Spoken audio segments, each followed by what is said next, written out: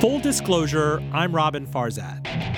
I didn't do it as a single person. I did it as just a huge community of people, whether it was people that were supporting us, whether it was people that were watching my kid, whether it was family members. My cousin lived with me for a little while to help me. My brother lived with me for a little while to help me. My mom recently built a tiny house in our backyard and lives with us to help us. My mother-in-law lives 45 minutes away and she helps us. So it was for sure a coming together of the community. A single young mother, family tragedy, and the grit she flexed to build a juice chain that's now looking to go national. Do stay with us. This episode is made possible by Performance Food Service, a proud partner of Virginia restaurants and food service establishments, with more than 13,000 associates in 75 locations nationwide, online at pfgc.com. And by Evo Advisors, helping busy professionals who have more than a 401k plan to worry about. Evo Advisors, offering clients financial advice. Fiduciaries for families at evoadvisors.com. Joining me in studio, laid back with her mind on her money and her money on her mind, is Erin Powell, founder and owner of Ginger Juice, RVA's cold-pressed juice upstart, now 3 locations strong. How are you? Great. And I'm co-piloted today by the wonderful Kendra Bailey Morris, veteran food writer, author of the book, The Southern Slow Cooker. You've seen her byline on NPR, Better Homes, various culinary publications. She's now a content marketer in food and drink. How are you? I'm doing great. Thank you. I should add this stat for Erin Powell on Ginger Juice. Erin, you juiced 136,000 pounds of produce last year. So juicing 136,000 pounds, that's more than I think Jose Canseco ever did in a single season. 6 dump truck loads full of produce, if you will. That's crazy. 60 tons. Yeah, it was a lot.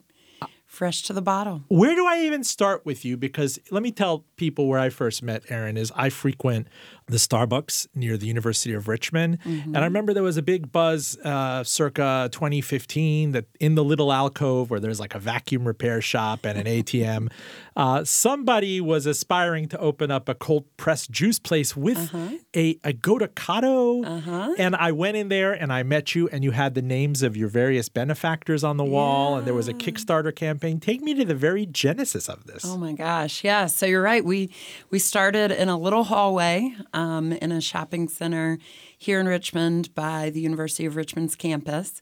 But even before that, I actually was just juicing out of my home. I started juicing for my son as a way to increase his fruit and vegetable intake. So, that kind of started at home. I had a girlfriend that owned a cold pressed juicing business in Seattle. And so I had helped fund her startup and kind of watched her progress. I was traveling a ton for my corporate job and seeing juice bars popping up all across the country and, just really saw a market opportunity for it here in Richmond. And so we had a commercial kitchen on Patterson Avenue in the Fan. It was a commercial kitchen that a lot of Richmond startups use. I know you interviewed Liz with Daily Jars. We shared that kitchen space with them at one point. Oh, the Crumbine space? Yeah. Yes. And so we started there, and we were dropping juice off at various fitness locations. And our most popular fitness location drop-off was the Pure Barre Studio at River Road. So that's what led me to look for retail space in that area. The delivery drop-off commissary kitchen model was not profitable for us. So I had to make a choice, shut down the business or go retail or wholesale. That's a whole different road that we can go down at some point in the interview. But anyway, yeah, that's kind of how it all started. 500 square feet. And to your point, yes, we shared the space with another local food startup called Gotacado. And we were offering quinoa bowls from Gotacado and cold-pressed juice from Ginger But Juice. I want to get at the very genesis. You were at Snag a Job, a thriving company. It could be IPO destined. It's in a booming space. You were there as an executive for about a decade, right? Yeah. When did you have that itch to kind of go off and do something that's decidedly unsecured, right? Right. very insecure. So I actually started our franchise sales division at Snag a Job. So when I was hired, my boss at the time said, hey, we've got some relationships with national companies like Papa John's, Chick-fil-A, Dunkin' Donuts, but we can't sell HR technology services through our corporate contacts. Each of these locations that are independently owned and operated have to make their own decision about HR technology. So I bought a list of 8,000 Dunkin' Donut franchise owners and started smiling and dialing down that list. And over the course of the decade that I was there, I ended up building out that sales division. And when I left, it was a $20 million revenue line for the company. So I knew that I wanted to start a franchisable business. I didn't know what kind of business I wanted to start. I did not have a restaurant background. I worked in a restaurant for about 3 weeks. I was terrible. I dropped all the plates on the floor and decided to be a camp counselor instead. That was a summer job in college. So at any rate, like I mentioned, started juicing for my son. And how old was he? He was about 2 and started to get picky and wouldn't eat his fruits and vegetables. And I'd made his baby food. And so just started juicing for him. And like I mentioned, when I was traveling, I would see juice companies popping up everywhere. And at the time, Richmond didn't have any. So I saw that as a big market opportunity. And I was working at Snag a Job, kind of plugging along. Tragedy hit our family really hard in 2013. My husband passed away suddenly. So I instantly became a single mom. And I was traveling on the road every week. Took my son with me on the road, which was not easy. Went to Snag a Job and said, look, I've got to do something that's going to keep me in Richmond. And so they let me step down from my executive position, took on a direct sales role, and I started Ginger Juice at the same time. So they were super supportive of that, and really supportive of me kind of going on that journey. And so I did both. Until April of 2016 when I left Snag a Job to pursue Ginger Juice full time. So for a year, you double dipped. And That must have just been so stressful. And you got a lot of support from the community here in Richmond as well. Can you tell us a little bit about that? Yeah. Gosh, from the beginning, I think people were just so hungry, no pun intended, for, products that they could get in other big metropolitan areas. A lot of our initial clients were people that had been to New York, had been to Miami, had been to LA, and, had experienced cold press juicing, and they had experienced the way that their bodies felt when they ingested something that had over 2.5 pounds of produce in each bottle. It makes you feel good. It really does. Yes. And so I think, we had that trend at our back. So it wasn't like we were starting the trend, even though we were starting it in Richmond, but we weren't starting it nationwide. So that really helped. But everybody from the boutique fitness studios to small independent grocers like Elwood Thompson's to the local farmers markets. Our first farmers market was St. Stephen's. We also exhibited at South of the James, to community organizations like the JCC. Really whenever anybody called me and said, hey, do you want to be part of our festival? My answer was always yes. And sometimes it would be successful and sometimes it would be pouring down rain and nobody would come, but that was really the way that we kind of got the word out. And before we knew it, we had schools that were interested in that were supporting us. We had real estate developers calling us, I think people just really were craving healthy food options that they could get in other major metro areas that they couldn't get here. And, Richmond is on the map for so many other types of foods. And, it really is a big culinary scene that it was an honor really for me to be able to bring healthy food to this area. Erin, talk to me, please, if you will, about the difficulty of 2013 to 2015. I, came here under some circumstances of duress. We had a child that needed help, and we came here for the community and to avail ourselves of in-laws and, various teachers and whatnot. And so I could rebuild my career identity. You did this under what I imagine must have been an enormous amount of stress, right? To straddle the fence between 2 jobs, to have a young child who was, 2 at the time? Yeah. And then to be willing to go and catch that vine and go off into something entrepreneurial and really unknown. Yeah. Walk us through that. Yeah. Gosh. Yeah, I mean, whenever tragedy strikes, you either go into kind of doing and overcoming mode, or you shut down. And shutting down wasn't an option. So, I just kind of went into, okay, I'm going to do this. I'm going to do this for my son. I'm going to do this for myself. I'm going to do this for the Richmond community. And people came out. I mean, daily there were people that, even if they didn't know my story, they were just coming out to support me. And I think that people more so knew the fact that I started the company. My son is a ginger. He's a redhead. So I started the company, really in his honor and, to do something for him and to do something that would help him continue to be healthy as he got older and learn healthy habits. I believe that when you're eating healthily, it not only helps your body, but it helps your mind and your spirit too. And, so many people face, whether it be health issues or whether it be mental health issues. And so that was something that was really important to me to be able to offer to the Richmond community. But yeah, I mean, on a daily basis, it was, people ask me like, oh my gosh, how did you do this? And I didn't do it as a single person. I did it as just a huge community of people, whether it was people that were supporting us, whether it was people that, were watching my kid, whether it was family members. My cousin lived with me for a little while to help me. My brother lived with me for a little while to help me. My mom recently built a tiny house in our backyard and lives with us to help us. My mother-in-law lives 45 minutes away and she helps us. So it was for sure a coming together of the community. But no, there were crazy lows as well. I mean, the first day that I left Snagajob, my first day solo at Ginger Juice, literally did not know what to do. So I went into my little space, 500 square foot closet, and I just started scrubbing.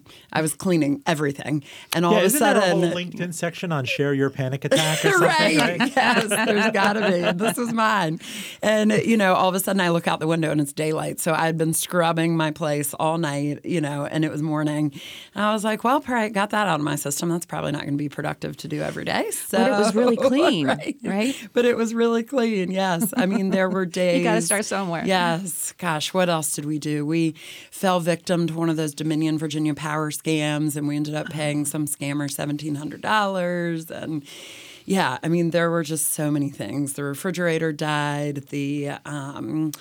I had to fire a manager for shipping illegal drugs to my store. The stories go on and on and on. Sounds like another season of Breaking Bad. Right? We could do a prequel. Yes. Erin, tell me about, we always get into these intimate questions. We did with Brittany Anderson live, and people are always like, oh, I'm not money. But you clearly come from a business background. And how do you even get into fundraising, discussing a business plan, persuading investors that I can offer you a return above a certificate of deposit or what you're getting on a treasury? How did you start that conversation? I remember you got a lot of press about being open to, making yourself vulnerable and using Kickstarter back before a lot of people did that for business reasons. Yeah. So the Kickstarter helped us buy our initial equipment, which was great. And, again, I viewed Kickstarter as not only a way to raise funds, but also a way to educate the community about what we were doing and, kind of get their buy-in and get their support. The other big resource that I utilized was a grant through the VSBFA. And so I took on debt investment to open the 3 stores that I have today. And so that investment was able to pay my investors back half of their investment through the grant. And so that time was out. Your investors, your original investors, what are those, friends and family?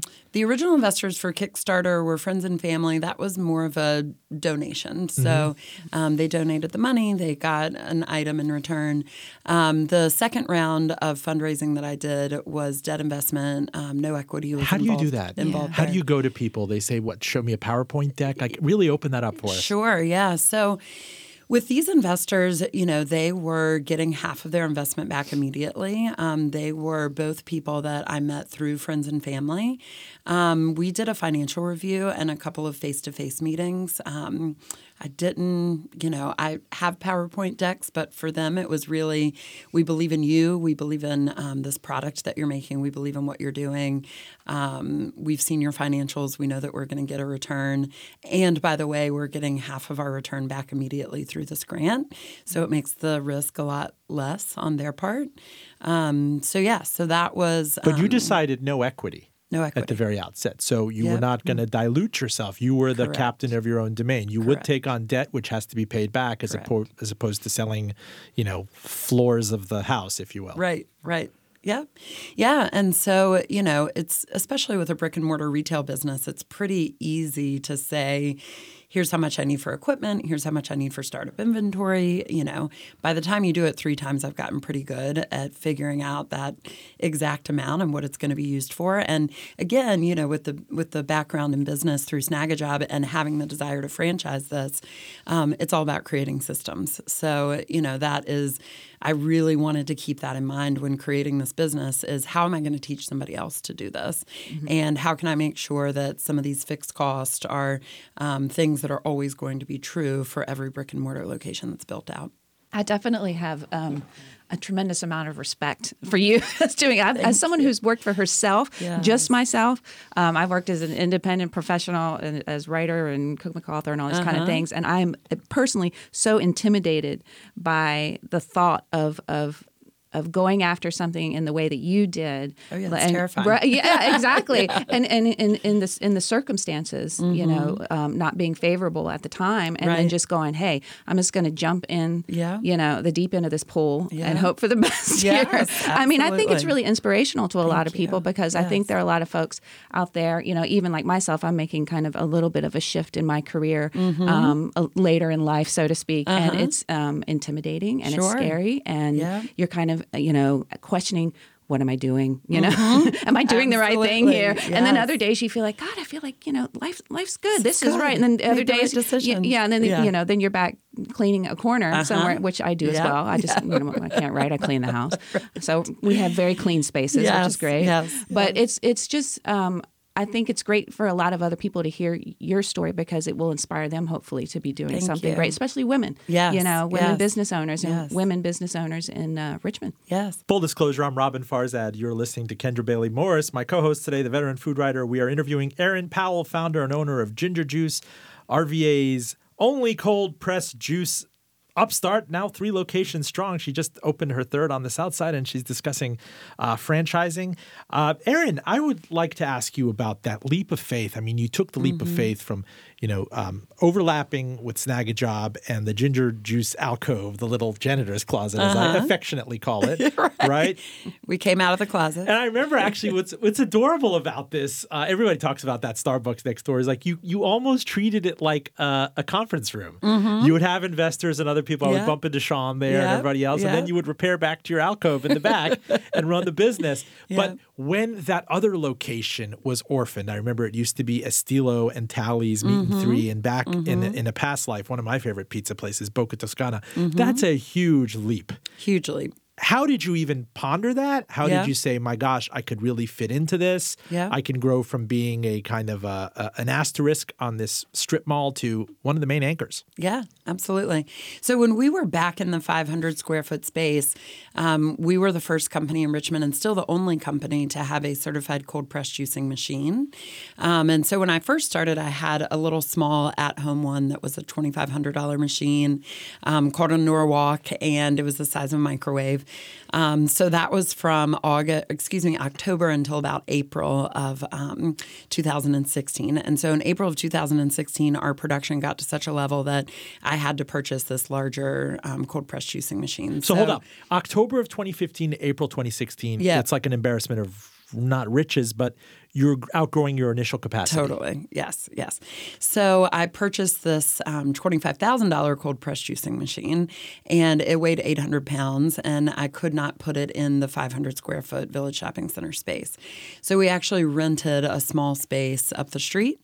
And so when the space became available at the front of the Village Shopping Center, I was able to combine the production space as well as the retail space. At that point, Godocado was building out their restaurant that they currently have on Main Street. So they pulled out of our space and we started serving some food. So we started serving smoothies, acai bowls, avocado toast. We actually hired on a chef and came up with this like beautiful, robust food menu. The problem was he was the only person that could make all of those beautiful, robust food items. And I hired one of the best consultants that I've hired to date. Her name is Rebecca Thomas, and she came in and said, "Oh, we know her. Doesn't she go by the Silver Fox?" Yes, she does. She's That's fantastic. great. So Rebecca, who I love dearly, came into my space, walking down the hall of the Village Shopping Center. She is just an incredible force of a woman, human. She's amazing. But she opens the door to my space, and before she even shakes my hand, she's shaking her head no. She's like, "Nope, you got this wrong. You got this all wrong." I'm like, "Okay, great." And then all of a sudden she sees, just dozens of people walking into my 500 square foot space that can't even fit in the door. And her eyes get really big and she's like, "Okay, Erin, I'm going to help you with this." And I'm like, "Awesome. So glad." Why was she compelled to help you to begin with? Was this a mentorly thing? It was, yeah. Was she retained as a consultant? How did it work? Yep, she was. So I met her through a couple of other consultants that I had worked with in town, marketing consultants. And, Rebecca's approach to marketing is that you really market yourself by operations.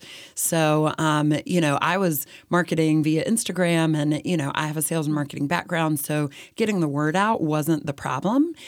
It was the customer's experience once they walked through the door that was the problem that I had. So she said, "Look, your menu's too big for your space. We're going to do a cross-section of your menu. We're going to take all of your items. We're going to look at how easy or difficult they are to make, how much they're costing you, and what their profitability is. And every item that does not fit into the top 30% of your menu is getting cut." And I'm like, "What do you mean?" She's like, "You're just going to stop making it." I'm like, "Okay." So we did that analysis and I went in, I had a chalkboard menu at the time, and I went in with a paint roller and just painted over it.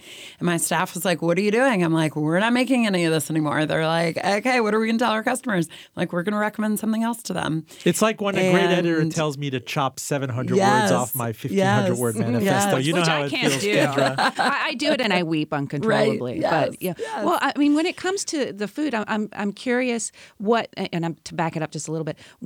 What made you go, "Okay, so we're doing the juice thing and this is working. Yep. Let's add some food." Yep. What made you decide to bring food into the picture? Yeah. So I think we had to. I mean, there's a certain segment of the population that prefers the liquid diet, especially women. Most women don't sit down and eat 3 big meals a day. Right. We might wake up, have a cup of coffee, then get the kids out, like do everything for everybody else, because that's what we always do as women. And then, at about 10 a.m., we might have a yogurt. And then at about, noon, we might have a granola bar. So and you need some sustenance. Yes, right? Exactly. And so it just made sense, and our customers were asking for it. So we ended up keeping the top 30% of our menu, and they were items that were really good. Yeah. And so what we did is very curated. It's a great menu. Yes, we got very good at making those items. And the other thing that I learned is that, I'm not a full-size restaurant. I don't need the scale to have a chef or, somebody with this crazy culinary talent. These were recipes, and again, going back to creating systems, were things that, I could systematize and, really make it work from a profitability standpoint, from the ease of use for my employees making all of these items, and then also for the consistency with the customer. So, that is super important in the food business, is making sure that people experience the same thing every time they come in. Erin Powell, when you were ramping up, I'm curious to know, what was the metric in your head that you close your eyes at night and go to bed? Was it profitability? Was it a cash flow metric? Were you looking for a certain target so you could hire a manager and move on to the next one? I mean, any different business owner that you talk to has a different idea in there. It's like, "Oh, I'm not looking to harvest profit from this for another 6 years." Or some people are building it out for acquisition. Yeah. Yeah, for me, it's top line. So revenue. Yep, exactly. So, that's the important metric. Sales solve all problems in business. So if I can move the needle on the top line, the rest of it I can figure out. But here's my question. This seems like it's a hugely labor and capital intensive stuff to extract the cold pressed juice from this. I've seen you yourself work on Sundays. I've seen you work late into the afternoons. The produce variability, I mean, they're always seasonal, shocks with citrus fruit, and if there's a cold season or a warm snap or something like that, quite a bit of volatility embedded into this. Yeah, we have worked really, really hard with our local vendors to keep our prices stable and to kind of amortize that throughout the year so that we're not seeing big spikes in pricing. Of course, moving from one store to 3 has given me a little more leverage when it comes to kind of normalizing some of the pricing as well. So, that certainly has helped. And I want to get you into the ways that food service and retail have really evolved in the past 3-4 years, especially with Amazon, at times the biggest company in the country, acquiring Whole Foods and causing like this fear and loathing and delivery and whatnot. But start with subscriptions. Yeah. I mean, is it gravy for you? Is it icing? Is it perfect? The platonic ideal of a transaction when you have a person who is consistently coming to you, you dock their credit card monthly. They have a predictable order. You can really bank on it and put it in a spreadsheet. Yep. Yeah, so the amount of people that subscribe to our juice cleanses is not as high as the people that are just plain return customers. So what I found by varying the menu is that you have someone who may be a cleanse customer, then they may become a subscription customer, but they also come in and they might have gotten one of our soups out of our beginner cleanse and they love the soups. So they might come in and stock up on those and take them home and put them in their fridge or freezer. Or they might come in with a girlfriend for an avocado toast and a soup for lunch or an acai bowl for breakfast. So, really for me, it's the lifetime value of that customer and their total basket value versus that predictable revenue. We see people come in and out of the subscriptions. Most of our customers will do a cleanse once a quarter. And then we also have people that subscribe for a 6-pack of juices every week. And so they're not cleansing every week normally. Normally, these are people that are out of town. They come into Richmond once a week, maybe for work. And so they want to pick up their juices to have them, for the next 2 or 3 days. But most people are really incorporating juice in as part of their lifestyle. We still have a great deal of people that do cleansing in a traditional, like I'm only going to have juice for 1, 2, or 3 days. But most people are coming in and getting various parts of our product throughout their week. It's much more of a lifestyle for them. Before you chime in, I just want to say you brought us 2 fresh bottles of juice. One is Guiltless. It has the fresh pressed cucumber, pear, spinach, kale, parsley, very ginger, refreshing. lemon. Yes. It really is. I just didn't bring the Stoli. And the other is Glitzy, which has the We'll ruin it somehow. Glitzy has fresh pressed apple, pear, and pineapple. It's delightful. Go ahead. Yeah. So I want to talk cleanses for a minute. Okay, and I'm going to come at it as somebody who tried a juice cleanse once. Okay. And I went, my goal, this is a while ago. Okay. Before I could buy yours, I did it myself and I was, in the Vitamix and doing the whole thing. Yeah. And I made it through the first day. Okay. And I kind of wanted to die. And then I made it through the second day and I started feeling a little bit better. And then I tried to go 3 days and then I made it through half of the third day and ate a hot dog and had a complete utter meltdown. Like I could not, I'm like, how do people do that? No, but in all seriousness, I'm curious from a health perspective because I know that there are a tremendous number of benefits to this type of cleansing, from clearing your head to obviously getting the toxins out of your body, and that people are really interested in doing that more often now. I mean, especially considering, the American, westernized diet isn't always the healthiest, and you just kind of want to reset. So tell me a little bit about the cleanses and Sure. Your thoughts on those and how your clients like to use them. Yeah. So our cleanses have evolved since when I first started the company. And to your point, there's a ton of information out there about juice cleansing. The good, bad, and the ugly is out there. There are people that have great experiences with it. There are people that have, massive headaches while they're cleansing. There are people that don't last through the whole thing. I mean, it kind of runs the gamut. So the way that we've set up our cleanse is to really cater to that. So we have a beginner, an intermediate, and an advanced. I saw that, yes. So if you haven't done a juice cleanse before, we incorporate our blended soups as well. So you get a soup for lunch and dinner. So you are getting have something. Exactly. Right, Yes. versus liquid. Yeah. But you're still getting the benefits. A lot of our clients cleanse for a couple of reasons. One, they want to give their digestive system a break. Two, they want to kick the sugar cravings. Even though our juices have natural sugar from the fruits that go into the recipes, our bodies can process that kind of sugar. What our bodies can't process is the synthetic and the processed sugars. And so for that purpose, it definitely, will kick the sugar cravings. People also do it as more of like a mental reset. We all think about food so much every day. You know, what am I going to eat? What am I going to have for lunch? What am I going to have for dinner? When am I going to go to the grocery store? And a lot of our clients that, are our recurring clients are people that have jobs where they can't always do that. So nurses or teachers or people that are always on the go or always on their feet. And so we even designed the soups to go in a bottle. So, that way you can just drink it right out of the bottle. You can heat it up if you want, but if you're on the go, you can drink it That's without really even, smart, actually. without even taking it out to heat it up. So that one is actually our most popular, the beginner cleanse. And our clients tell us that they feel more full throughout the day because of the soups. We put our cashew milk at the end, which is the one that's highest in natural protein. I was going to say the protein. So that one keeps you a little more full through the night so that you're not waking up with hunger pains.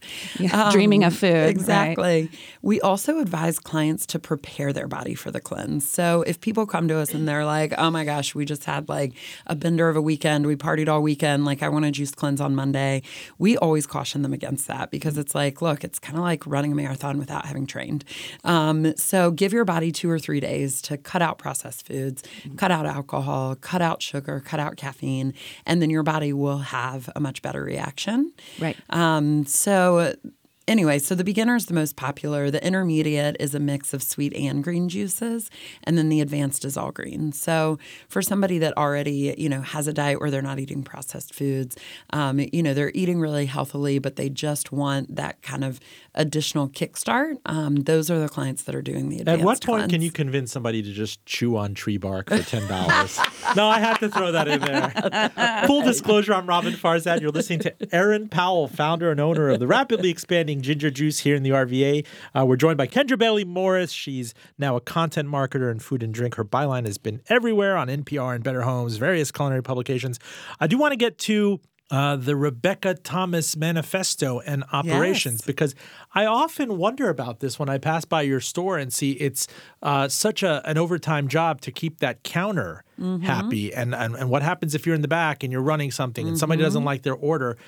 And meanwhile, you decide to expand to the far west to an ambitious development. I think it was Markel Eagle in front of the first Wegmans in Richmond. Correct. Yeah. When did you decide to do that? Or how were you persuaded? Or at that point, did you have people come to you and say, I'd like to make you an offer? Yes.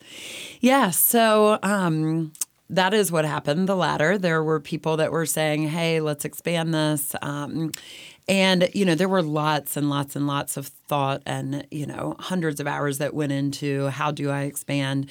Do I stay in Richmond? Do I go to different markets? And, going back to my desire to franchise this brand, I wanted to make sure that the operations were fully fleshed out before I advised other people on how to do this and before I advised other people on how to do it specifically in different markets. So the Greengate development, what was so attractive about that, if you look at the demographic, I learned a lot being at the Village Shopping Center about who my customer is. And my customer is predominantly women. It's predominantly people that are coming in to get kind of that in-between meal. So even our avocado toast and our soup, it's a perfect lunch. It's not too heavy. And so I wanted to find different markets in Richmond that had a similar demographic. So when you look at age, gender, income, and number of households, Short Pump fits that bill and the South Side fits that bill. I also had learned a lot about running a suburban restaurant as opposed to an an urban. I looked at doing locations downtown in the Fan, Church Hill. And ultimately, there were just major differences in running a suburban location as opposed to an urban one. Not that I won't figure out an urban one eventually, but I figured let's just stick with suburban.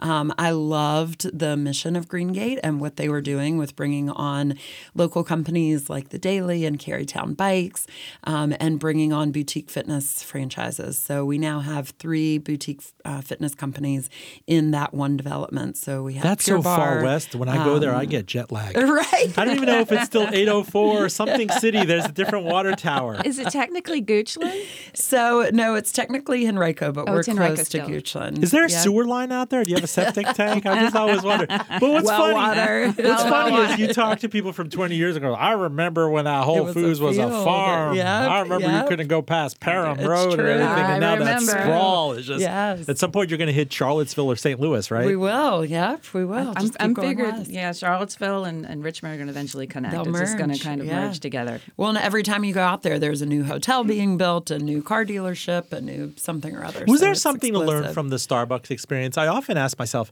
I remember I was in early 90s. I remember a classmate in high school brought in this mug from Starbucks, and she said, "You've got to go to this coffee chain. It's so hot and everything." And she's like, "I just spent this much for a drink." And I try to talk to myself in the 80s and 90s and imagine something that's now such a permanent fixture of kind of co-working and going out and everything, and it's so ubiquitous and it's so obvious that people will spend upward of $5 on a Right. coffee drink. What did you learn from them or some of the failures in the business? Like, I was never convinced that Jamba Juice was a huge success. Maybe Right. they bit off more than they can chew. Right. Yeah. Yeah. I mean, I really think it goes back to 2 things. One is the quality of the product, and 2 is the quality of the operation. And so, that is the reason why I made the capital investment to get a cold press juicing machine. It's the reason why we don't put any ice in our smoothies or in our acai bowls. Because I do think, Robin, to your point, people will spend $5 on a coffee. They'll spend $9 on a bottle of juice. And, Kendra, you're my favorite type of customer. Somebody who juices at home, you know how much of a labor of love it is and how much produce goes into being able to squeeze. And it's a mess. It's an absolute mess to clean up. Mess. Yes. No question. Yes. But yeah, I don't see the juicing fad really going anywhere. I think that, people will continue to invest in their health. And I actually only think that that's going to continue to grow as more, medical practices start incorporating holistic techniques into their practices. I really don't think that that's going to go anywhere. The second piece is operations. And this is actually why I decided to open the 3rd store before franchising. And it's because, Robin, you just alluded to this a second ago. When you're at my Village store by the Starbucks, you do see my employee running from the front to the back. And sometimes when customers come in, there's no one there to greet them, which just is like nails down the chalkboard for me. But it's because we make everything in the kitchen and then serve it up to the customer. And what I realized moving to that front store at the Village and also at the Greengate store is that 90% of our orders ring up as to go.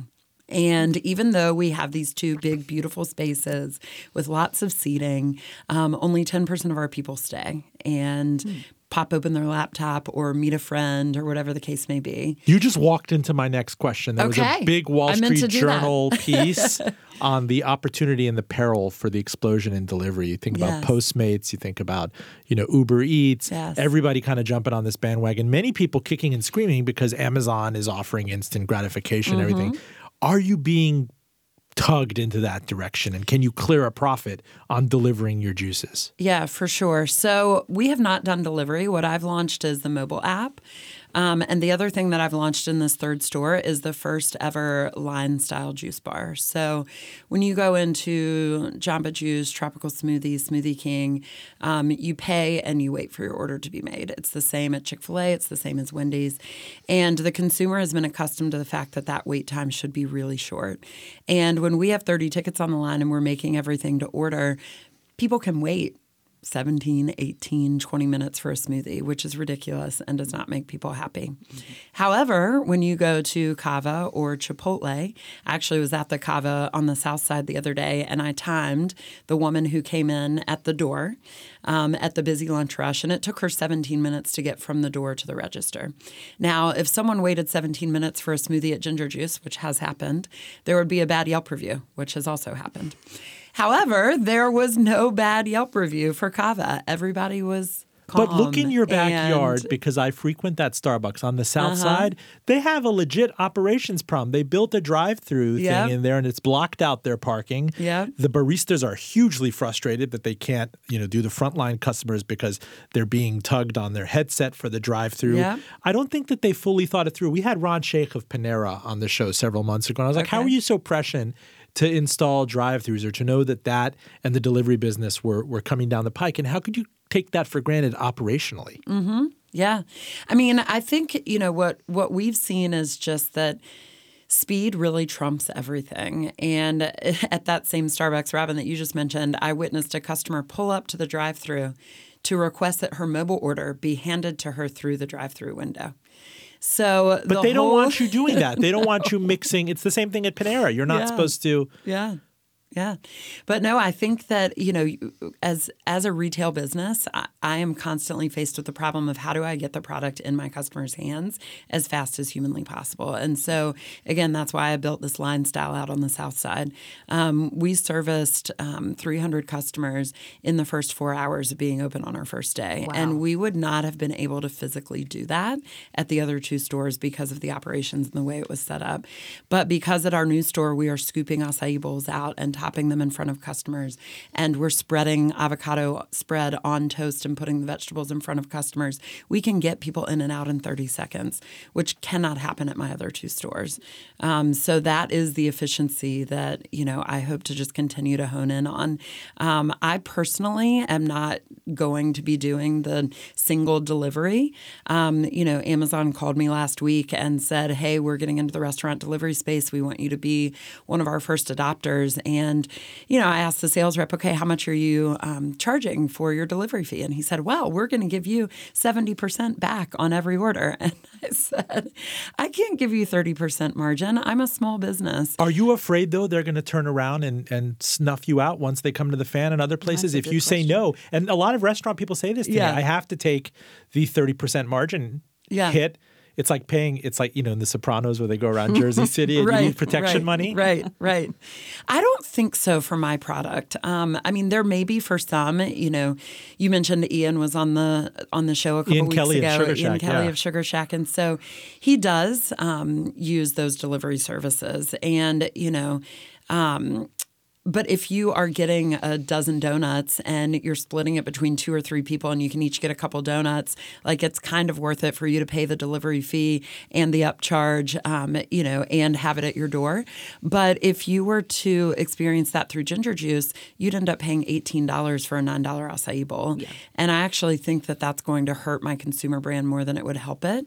What I am more interested in building is an outpost delivery system. So this is something that Sweetgreen recently launched. This is something that Roots, which is also in our backyard, a local line style grain bowl concept, has launched. And so I envision that would be a scenario where we would have outpost locations, hospitals, office parks, where they would pre-order, and I would have a single delivery truck that would go and deliver dozens of orders at one time to a more populated segment of the community, as opposed to delivering onesie-twosie type items. And do you do catering now? We do. Okay.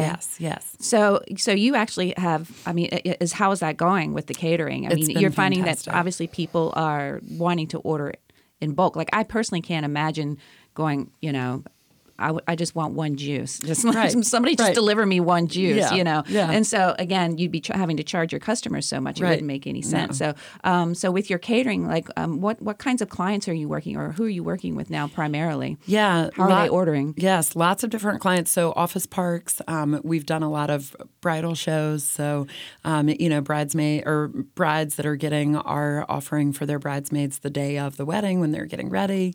We're getting gift bags. Yes. Yeah. gift bags. We're getting companies like Cigna, so they have wellness divisions, and so they are having us cater broker lunches, things like that. So the way that works is that we're bringing a build your own acai bowl bar. So we bring our pre-blended acai bowl base and the toppings, and then the guests at whatever event we're catering can just build their own. And we're doing the same with the avocado toast bar, and then the same with the cold pressed juices and our energy bites. So those have been really popular for different pop-up fitness events.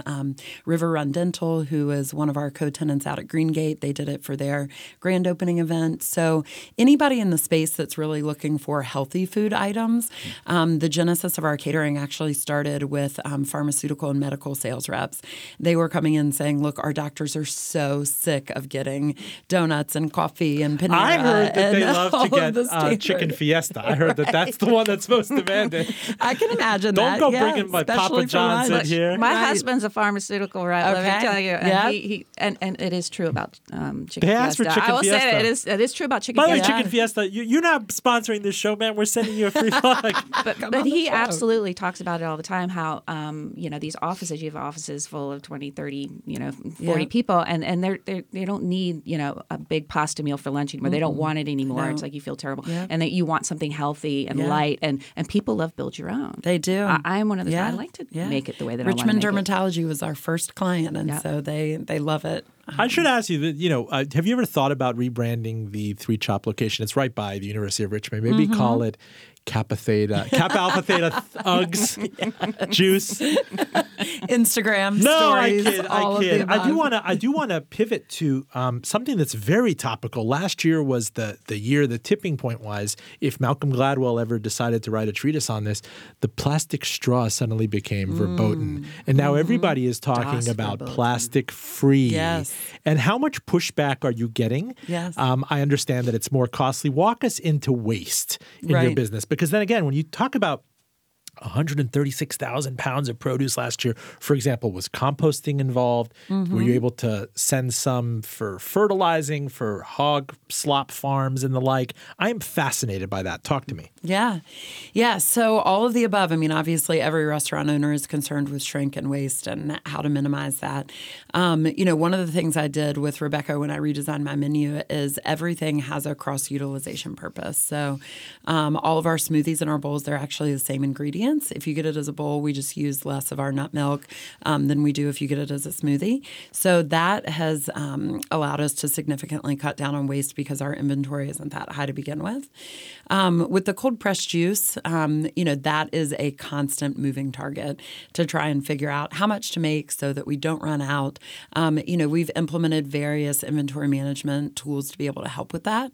So we have been able to get our waste down to about 5% on the cold pressed juice. We've also worked with shelf life. So I've adjusted some of my recipes to create a higher acidity count so that way they can have an extra day or two of shelf life on them. So that has certainly helped. We've worked with numerous different independent farms to come and collect our compost.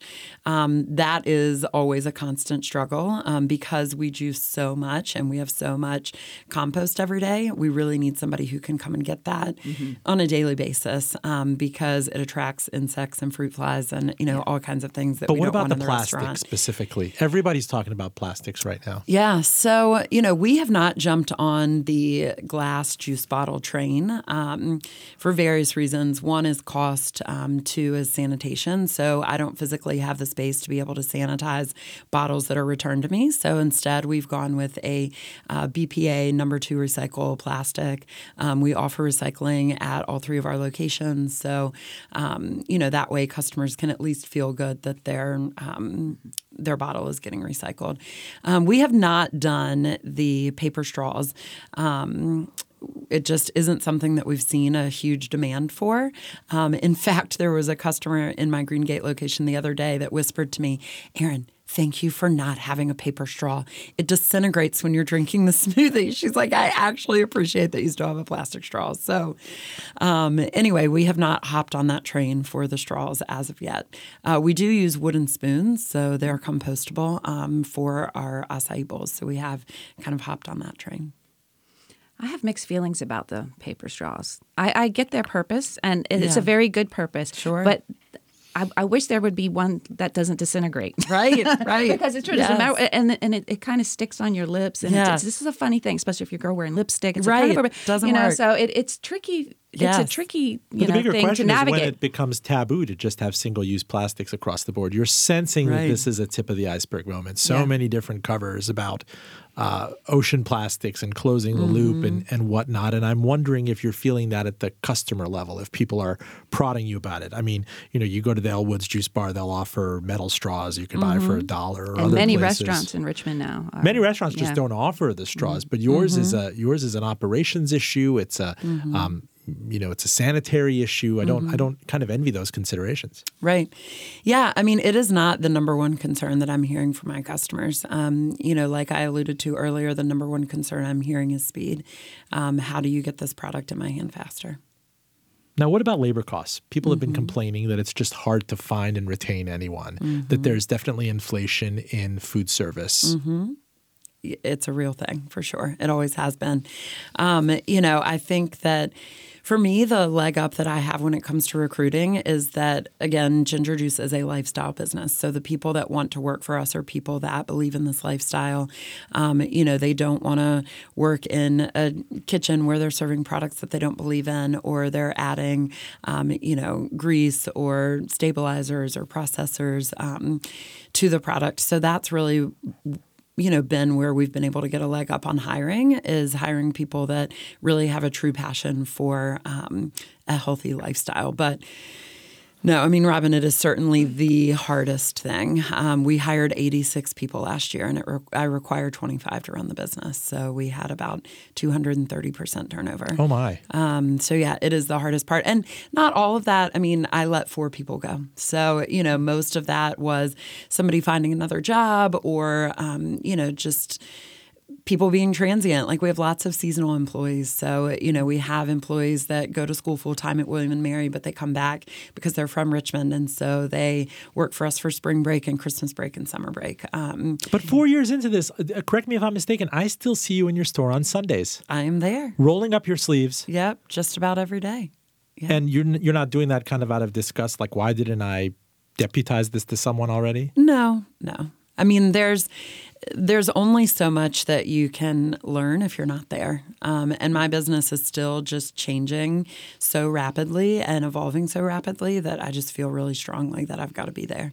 And I have to be there to hear my customers' feedback, my employees' feedback. A lot of the best ideas have come from just being there and being like, what if I put this piece of equipment here? Is that going to make us more efficient?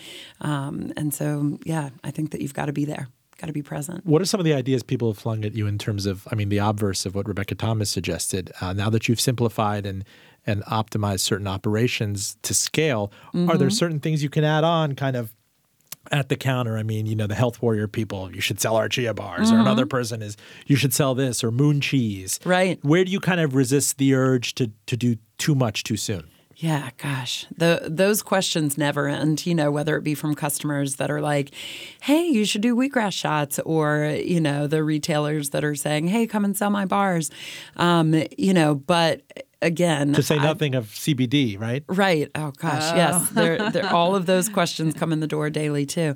But no, having the 3 stores, it does allow me to test some of those items. We had, I send out surveys periodically to my customers to see what kind of items they want, and we put them on the shelves and test them and see how they do. But it's pretty clear that people come to Ginger Juice for juice and healthy food, and they don't come for kombucha. We've tested that. They don't come for coffee. We've tested that. They don't come for sandwiches and wraps. We've tested that. They don't come for salads. We've tested that. They don't come for wheatgrass shots. We've tested that. So, I think it's all about just kind of figuring out, I think as consumers, we all say we want things, but unless we're voting with our dollars that we want those things, we really may not want them. Or we can get them somewhere else.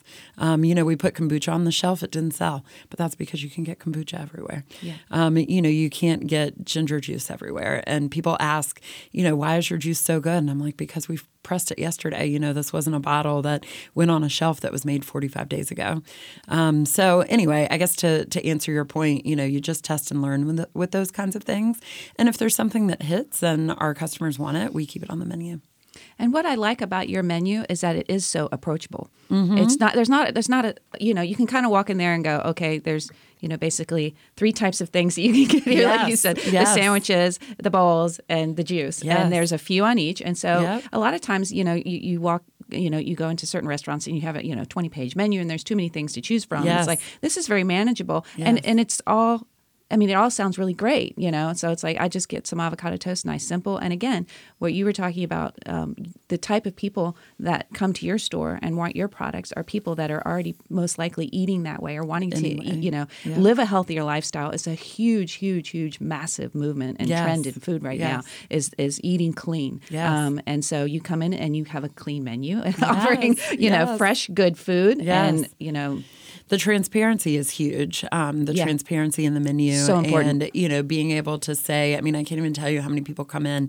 We actually get this question more than we get the organic question. So we're less likely to get the organic question, but more likely to get, are your ingredients fresh? Did you make them today? Do you add any pasteurizers or stabilizers? Do you add any sugars? You know, so that seems to be what's most important to our consumers. How do you resist the urge to mash up with the ABC liquor store next door and do kind of NC-17 night? I mean, you got a university. You know, I'm not kidding. You walk into the CVS and you go back to the beer section, they actually sell ping pong balls. It's like, what's up with that, CVS Health? Does my Anthem plan cover that? Yes. In the 5 minutes or so we have left, tell us about your plans. Are you going to take equity investors? You talked about franchising. What's next? Yeah, so franchising is next. So we've started the FDD process, and we're starting to gain a lot of interest from both the local Richmond community and outside. What I have found most successful is building the juice bar right next to college campuses. It's really, really, really refreshing to see people at younger and younger ages being concerned with their health. When I was in college, I was not eating that was not me. acai bowls. No, Kappa Alpha Theta. Right, Don't but forget they that. are, and it's so exciting, and they're a big, huge part of our consumer. So that is the plan, is to franchise on and around college campuses throughout the country. And so, yes, the next step You're really ready to go national. I am ready. This. Yep. The next step would be to take on an equity investor that could help get me to that level. So someone that has experience franchising, you know, someone that has the resources that I need. I don't have an HR department currently. I don't have a robust marketing department. It's funny. You come from an HR background, kind of, right? Yes, absolutely. Yeah. I mean, I've done what I can do. You got a from real an world HR MBA in perspective. kind of building I this from did. scratch. And I'm so thankful for that. I mean, everything that I learned from Sean Boyer and Snag a Job, I mean, that experience is just irreplaceable when it comes to starting your own business. I got to tell you, and I'm going to wax a little hokey here. It's one of the big reasons why I like living here is that we look each other in the whites of the eye. We take care of one another. I mean, my radio show is a startup. You guys did this sight unseen as other people did in the past. And you call people and they first are like, okay, why? In New York, and I was just back there. I love the place. I lived there for a decade. People have been inured out of making that contact, out of knowing the story, out of, I was curious when we first met, is like, who the heck would take over that janitor's closet in the back? Right. And then I'm reminded of this several weeks, a week ago at the junior NBA finale with our sons playing, and your boy Sayer had such a gorgeous pompadour of red hair. He did. Like you got him to drink the vegetables and then some. And for everybody to know one another on that level, I think is one of the great blessings of the amazing. RVA. And that is Richmond. It is, yeah. And, that was it for me. I mean, when I lost my husband, I lost my family. And what I really wanted to do was recreate that sense of community here in Richmond. For myself and, feel like, okay, I have a family, even though it's not my marital family or my blood family. And I really feel that. And that is what inspires me so much to franchise is because I want to create that family around ginger juice. It's a product that I believe in, but more so than that, I believe that people can be small business owners and it does not have to be so hard. It does not have to be as hard as it was for me. It does not have to be 80% 0% fail rates for starting a business. And, this country is built on the backbone of small business, and small businesses are built on the backbone of stories. People buying into my story, people believing in what I'm doing. And, my best friend who I mentioned that had the juice company in Seattle, when I told her I was going to name the company Ginger Juice after my son's red hair, she said, "Erin, don't do that. Nobody cares about you and your son." And I disagreed with her. And I was like, they'll remember the story. They'll remember the fact that, no, we don't juice redheads. Like, no, ginger is not in every ingredient. But that's part of the story, and that's part of what created it. And that's part of why RVA is so amazing. Erin Powell, founder and owner of Ginger Juice, we cannot thank you enough. Likewise. Thank you for having me. We were joined here by Kendra Bailey Morris, the author of the book, The Southern Slow Cooker, and you've seen her byline everywhere. She's now a content marketer in the RVA Dine. I cannot thank you both enough. Thank you. Full disclosure, our engineer is John Valentine. Enjoy this show on WCVE 88.9 News, on NPR.org and the NPR One app, and on iTunes at FullDRadio.com. We use natural, often locally sourced content to deliver only the finest cold-pressed MP3 files to your radio and smartphone. I'm Robin Farzad, back with you next week.